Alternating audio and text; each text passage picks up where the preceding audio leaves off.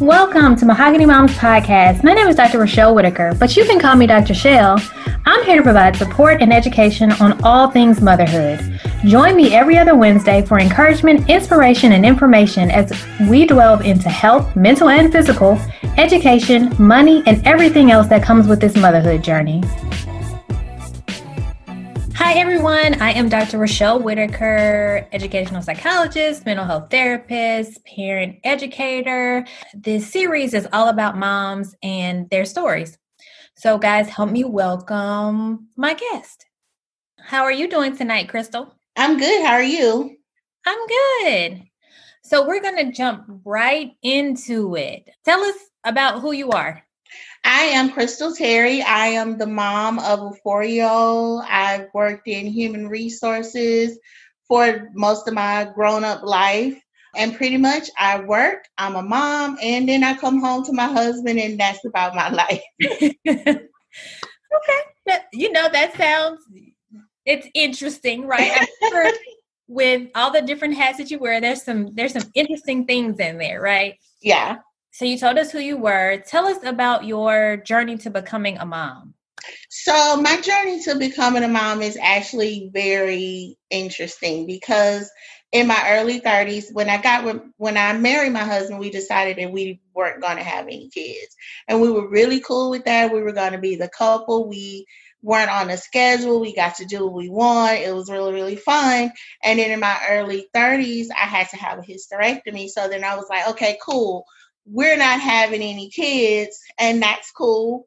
And then at 35, my great nephew needed some place to go. So we got a phone call from CPS saying, hey, we're going to take your great nephew into custody. Can you take him? And I had already, since he was a kid, I had already told my husband, like, I know we don't want to have any kids, but if anything happened, because he was never in a stable environment. Mm-hmm. So if anything happens to him, he's coming with us. And I had said that since he has been in this earth. So they always say, don't make plans because God has another plan. So here we are, not planning to have any kids. And then at 35, he needs a place to go. And he's 20 months, not quite 2. And so I said, okay, we'll take him in. And my husband was a little hesitant, but I knew, I was like, we have to do this. He's family. We have to bring him into our home. And we got him, and CPS didn't give us anything. I don't want to say they didn't give us anything, but the room that he's in, I was planning on turning it into a closet or extra space for me. And, I kept putting it off. I was like, no, wait. And we went to look at a couple of things, but we didn't buy anything. So good thing I didn't, because he came to live with us. And so we've had him since he was 20 months. And we finalized our adoption August 29th of 2019. Congratulations. Thank you. That is such an interesting journey to motherhood, because you said, you and your husband had agreed, like, we're not going to have kids. Yeah. What had you thinking, or at what point did you decide, okay, I don't want kids? I knew early on that I always tell people that if I would have made a list of 100 things that I wanted to do in my life, having kids would have been 190, and 99 would have been getting married. I had already gotten married. So I was like, okay, I didn't, that wasn't something that I had planned. And so it just, because I'm more of a very, I don't want to say selfish, but I'm a night owl. I like to shop. I like not having the responsibility of being a mom. So it was just having kind of that free lifestyle of being able to do what I want, when I want. And then I will always tell my mom that you're a parent not till the child's 18, but I'm a parent for the rest of my life, and so it's like, if things happen in order, if I pass away before my son, then I'm a parent for the rest of my life. And I was like, that's not something that I wanted or something that I necessarily needed. I like being able to do what I wanted when I wanted to do it. I think it's interesting that you bring up this topic. I was talking to someone else about this, and she too chose not to have kids. She got married later in life. And so what made her decide not to have kids, or the choice, what made her decide not to have kids is that she was an only child, and she had talked to her mom about having kids, and her mom was like, it's hard. She was like, it's a lot of work and a lot of sacrifice. And so she said she just made the decision that she liked being, at the time she wasn't married, she was like, she liked her life. She liked being free to do what she wanted to. And then she got married, but she was still like, I'm not having any kids. That's not the lifestyle that I want to have. And I thought to her, I was like, someone needs to hear your story, because that's so refreshing for women, especially women of color, to hear like you made a choice and it's okay to make that choice. And even when I had my hysterectomy, the doctor didn't want to give it to me because she's like, you're so young. And I said, but I'm telling you, I don't want any kids. And for her, it was hard. And then it was almost like a pity thing when I would talk to people and they would ask, do you have kids? And I would go, no. And are you planning to have any? And I would go, no, I had a hysterectomy. And they would go, oh, I'm so sorry. I'm like, no, I never wanted kids. I'm cool with it. I'm fine. I'm 100% fine with it. And I tell people, I had a hysterectomy and still I have a child, so it could still happen if that's what God or the universe plans for you. Mm-hmm. I think that's an interesting choice. So you said, okay, I don't want kids. I'm not doing this.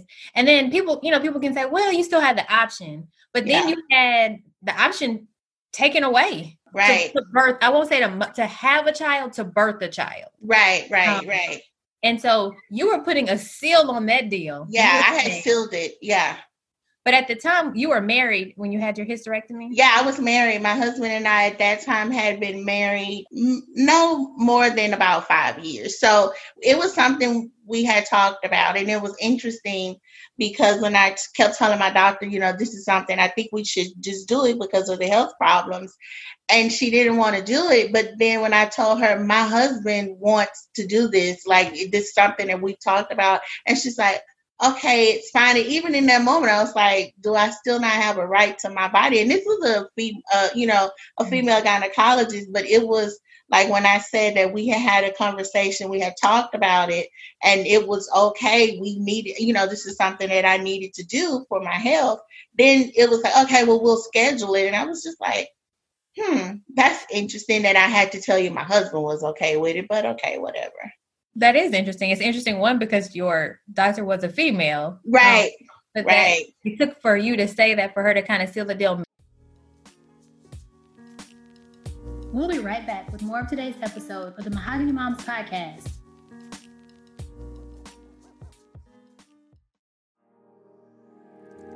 Are you a mom feeling overwhelmed, stressed by your day-to-day task? We have just the thing. Burps, Fibs, and Breakdowns is a journal with filling prompts, checklists to make sure mom is taking care of herself, and tips sprinkled throughout from other moms. This is the perfect journal for moms of one or moms of many. To order our journal today, go to mahoganymomspodcast.com or click on the link in the show notes.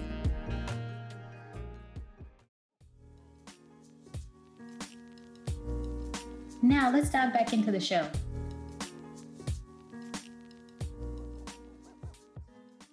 Let's talk about, let's kind of move through the process. So then you hear about your great nephew. I guess, was it in the back of your mind it sounds like it was in the back of your mind that it could be a possibility that you might have to take him. But you also said that your husband has some hesitancy. He's not really big on change, which some men are, some men aren't. So it was like the whole process as I was having a conversation with someone and just they were explaining the whole CPS process and how they're in and out every month and background checks and this and that. And he just said, I don't think I want to do this. And I said, okay, well, can you tell me why? He's like, I don't want to go through the process of it. And I go, but he needs a home.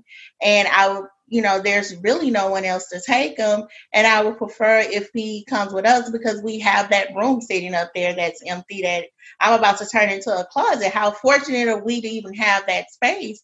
Mm-hmm. And so it was just like a push and pull.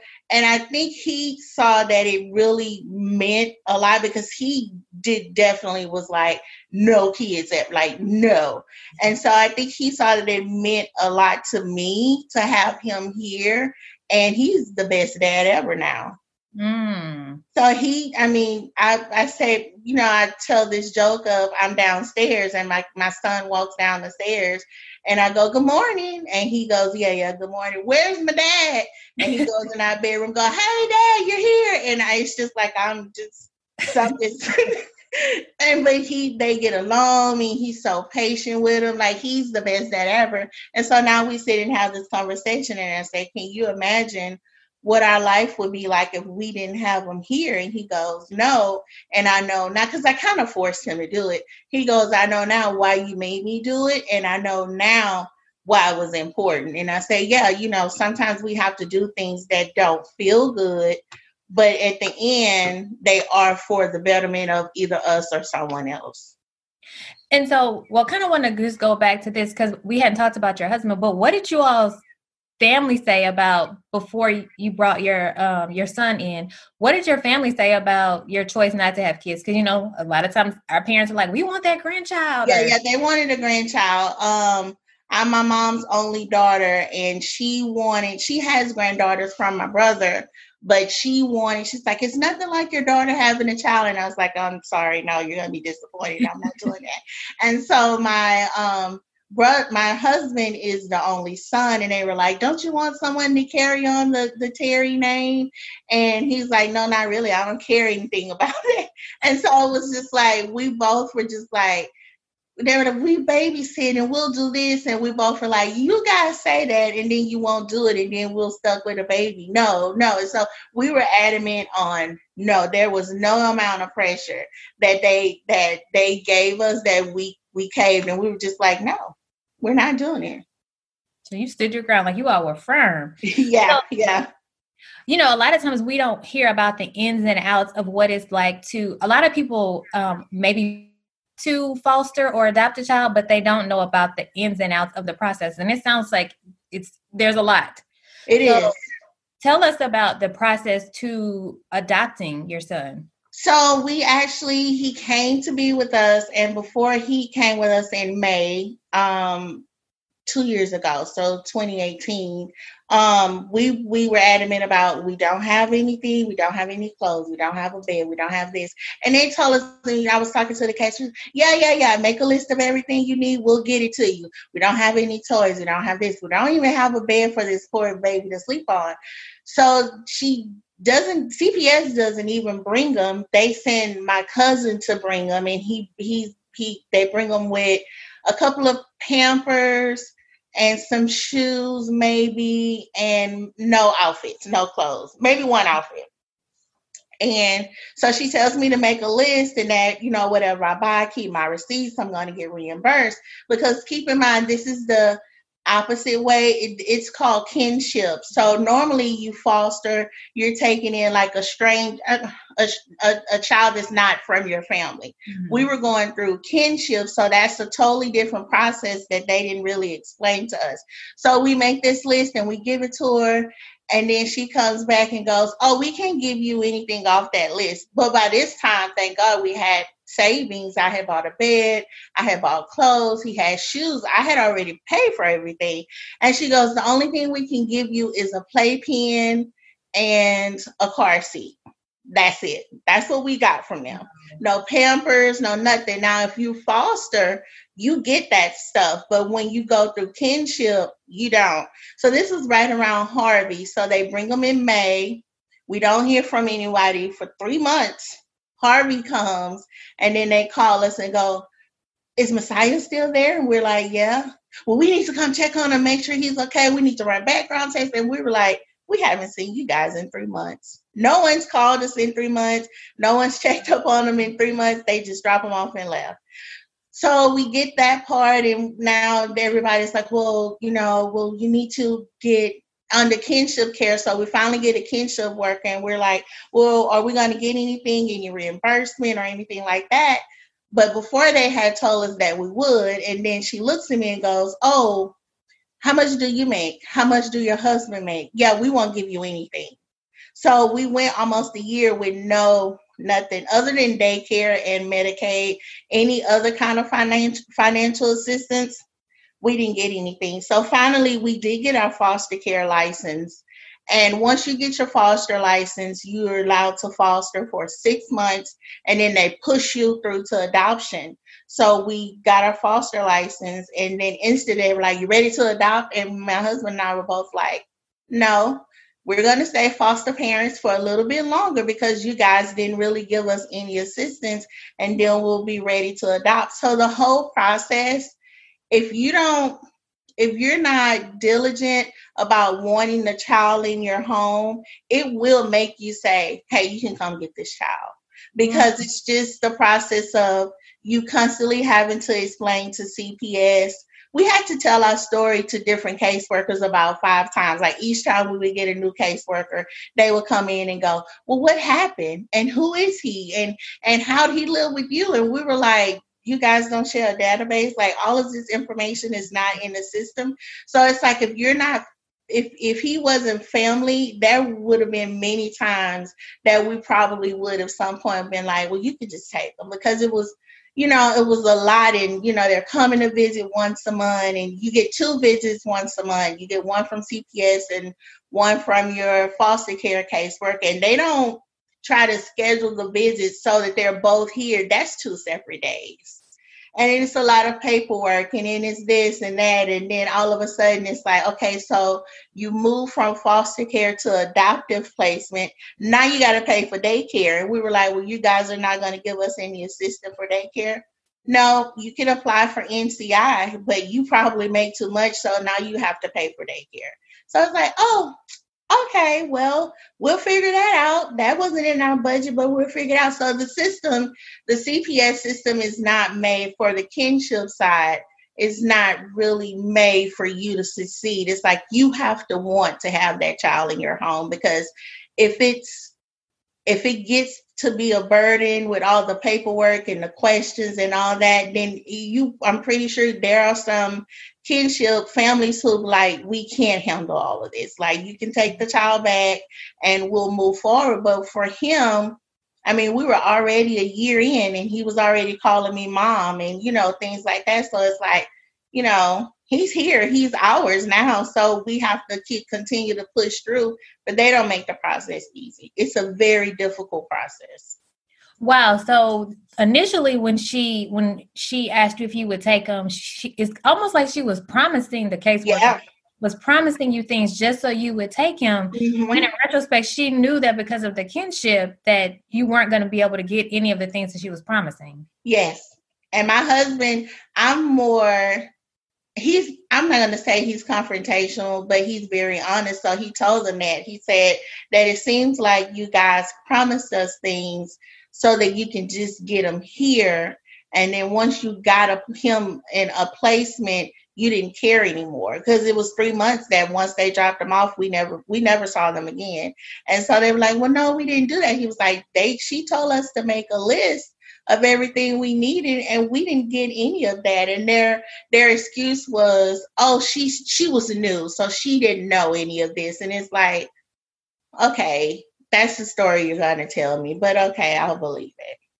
And so there was no contact in those 3 months. So did you had to reach back out to the caseworker to kind of get things going again? No, it was like right after Harvey. It was almost like they forgot about it. And I had they forgot about his case. And I had several, because even within the 3 months, his case had been passed around to different caseworkers. Mm-hmm. So we would get a text, "Oh, I'm your new caseworker, but you don't. Oh, I want to do a visit. You never saw. Oh, now I'm the new caseworker. I want to do a visit. We never saw that person." So his case was being passed around. And so when we finally got a caseworker, she was like, "Oh," I said, "It's been 3 months." And she goes, "Yeah, because no one really wanted to touch this case." Wow. Yeah. So they didn't. I was like, who knows what I could have been doing to him in 3 months, you guys. You don't know if he's been eating. You don't know if he's, you don't know what's happened in 3 months, but you just drop him off and leave him for 3 months. Oh, so that was a process. That's a lot. So I am, I'm familiar with like kinship placement, but I had to learn that as a kinship placement, that the family didn't get anything. And I was like, well, that's not really fair, because if you're on a child and that was not your that's not what you were expecting, but you say, Mhm. okay, this is a family member and I'm going to bring them on. And then it's just up to you to make these allowances or to figure out how you're going to pay for all of Yeah. that. That's interesting. But what's also interesting is that for 3 months, nobody was really concerned about him. No, no one was really concerned about him. No one. And then literally he had his birthday. And I think his birthday, I remember his birthday being right around Harvey because we celebrated his second birthday here in the house, and he just had cupcakes because it had been a storm. And I had ordered all this stuff, and I was going to throw him a birthday party. And I remember like right around Harvey is when they wanted to make sure that he was okay and make sure, and that's when they wanted to come in and do the visits and make sure that we did everything we were supposed to do in regards to like childproofing the home and stuff like that. It was 3 months in between May and August, the time that they came to check up on him, that no one checked up on him at all. That is so, well, I can, it's definitely one of those believable things because you wonder how, when things happen with kids in custody, what happened, but here is what happened. Yeah. Yeah. So what have been some of the highs and lows of parenting?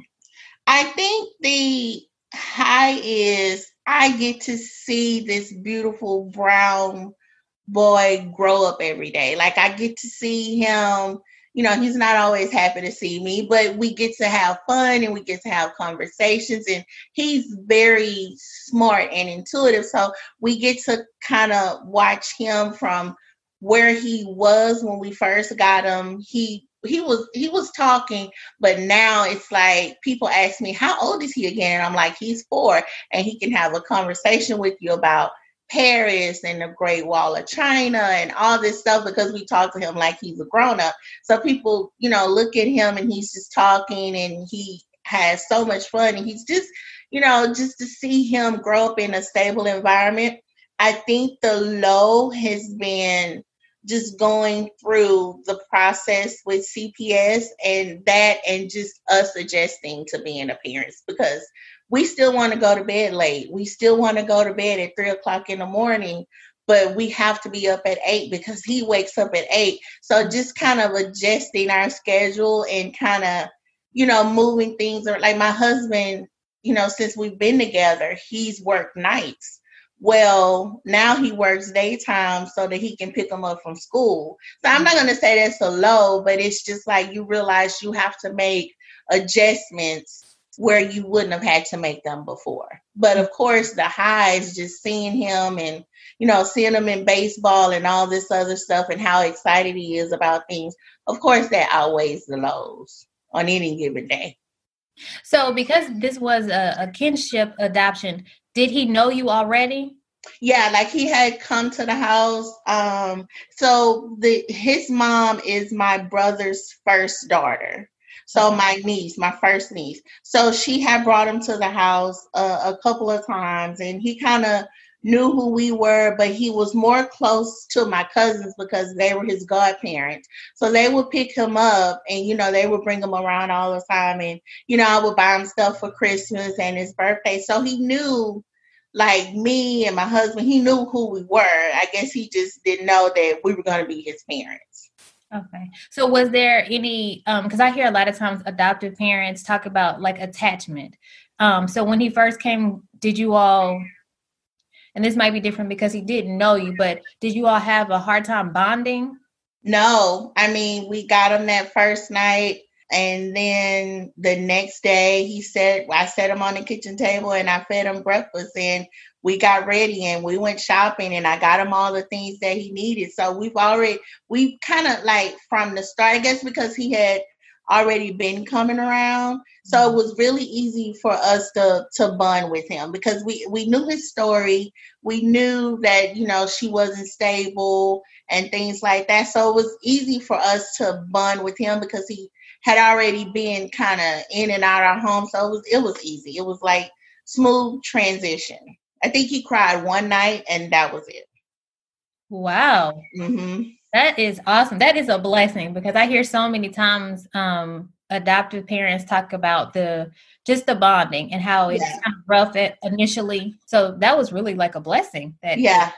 And I think too is because we got him so young. He wasn't even 2 yet when we got him. So we got him so young to the point where, he doesn't know anything else but us. That's, we formed like his toddler years. He know us. And so I think that helped a lot too, because it was a transition for him. It was an easier transition. I think if he would have been older, it probably would have been a lot harder.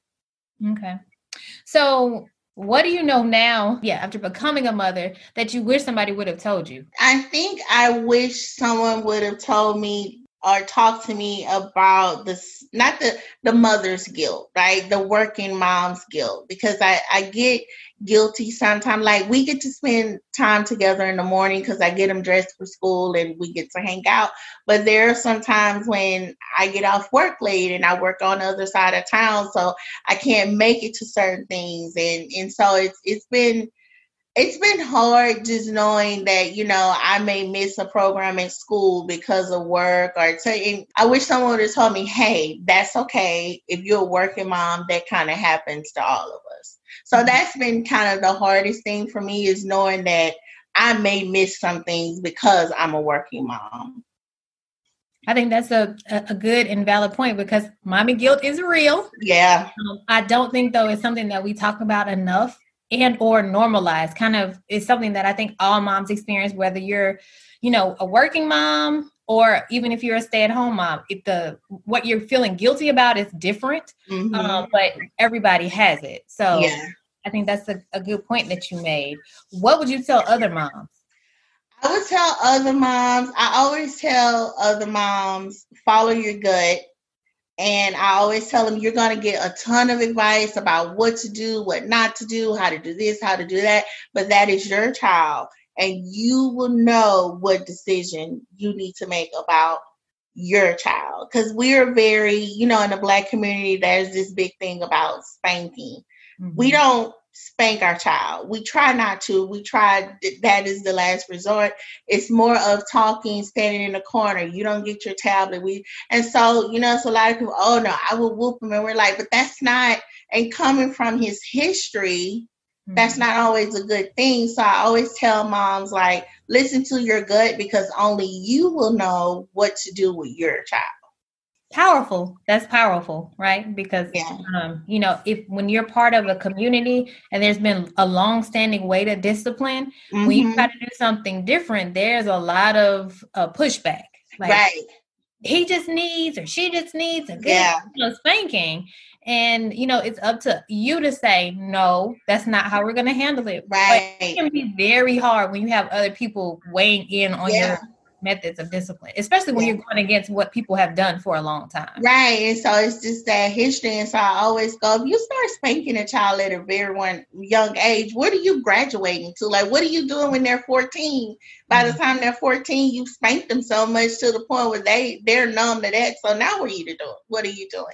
So it's more like Messiah is very like, all you have to do is talk to him and he gets it. Sometimes it takes a little bit longer than we like, but he gets it, and then eventually we see it click in. Whereas I think spanking is just more because the parent is frustrated. It does nothing for the child. Mm-hmm. Do you think because when I hear you talk, I'm like, it almost seems to me like you're at an advantage, right? Because you didn't have him initially, and so kind of like his history. So you stop to kind of think about, okay, how do I want to handle this, knowing what situation he came from. Whereas someone who's birthed a child, we tend not to do that. Yeah. I think it does help that I know his history and I'm able to stop and, like you say, stop and think and be like, because I remind my husband a lot. I say, and we went through this phase of it was like around 2, right when he turned 2, and he would do this screaming thing. And we didn't know if that was because of history, or we didn't know if that was because he was 2, because we had nothing to compare it to. So we went through that whole phase. And so a lot of times we took him to play therapy. And so the therapist was like, he's just 2. They do that. And so a lot of the times, even I would say knowing his history is a good and bad thing, because sometimes it makes us second guess ourselves. So it makes us go, is this because he's 4, or this because of his history? So a lot of the times we're kind of questioning it. And sometimes me or my husband, he does research. He's like, oh, no, that's normal 4-year-old behavior. And I go, okay, because we don't have anything. I mean, the youngest, his niece is 18. All of my nieces are pretty much grown. So we don't really have any children in our family to like have a conversation of like, is your child doing this? Because mine does this. Is that weird? I don't know. So it's like more of like trying to figure out what's just him and his age versus what is history. But I think knowing his history has helped us a lot with parenting him at the same time. Do you think you parent or you mother differently as an African-American mom?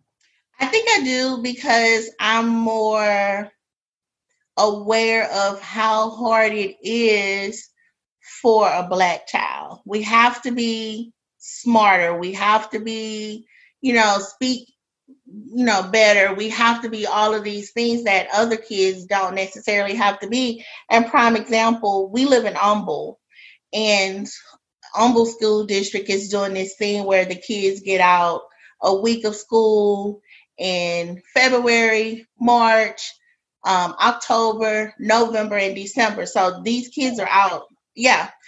So I was on this group, and a lot of the parents, they were not Black, were saying, hey, this is a perfect schedule. These kids need a break. And I was like, no, they need to be learning. Like, these kids need to be in school. What are we going to do when they go to college and you don't get a week out in February in college, and now you're stressed out because we've told them that getting a week out of school is a normal thing? And one lady goes, oh, he's 4. You don't have anything to worry about.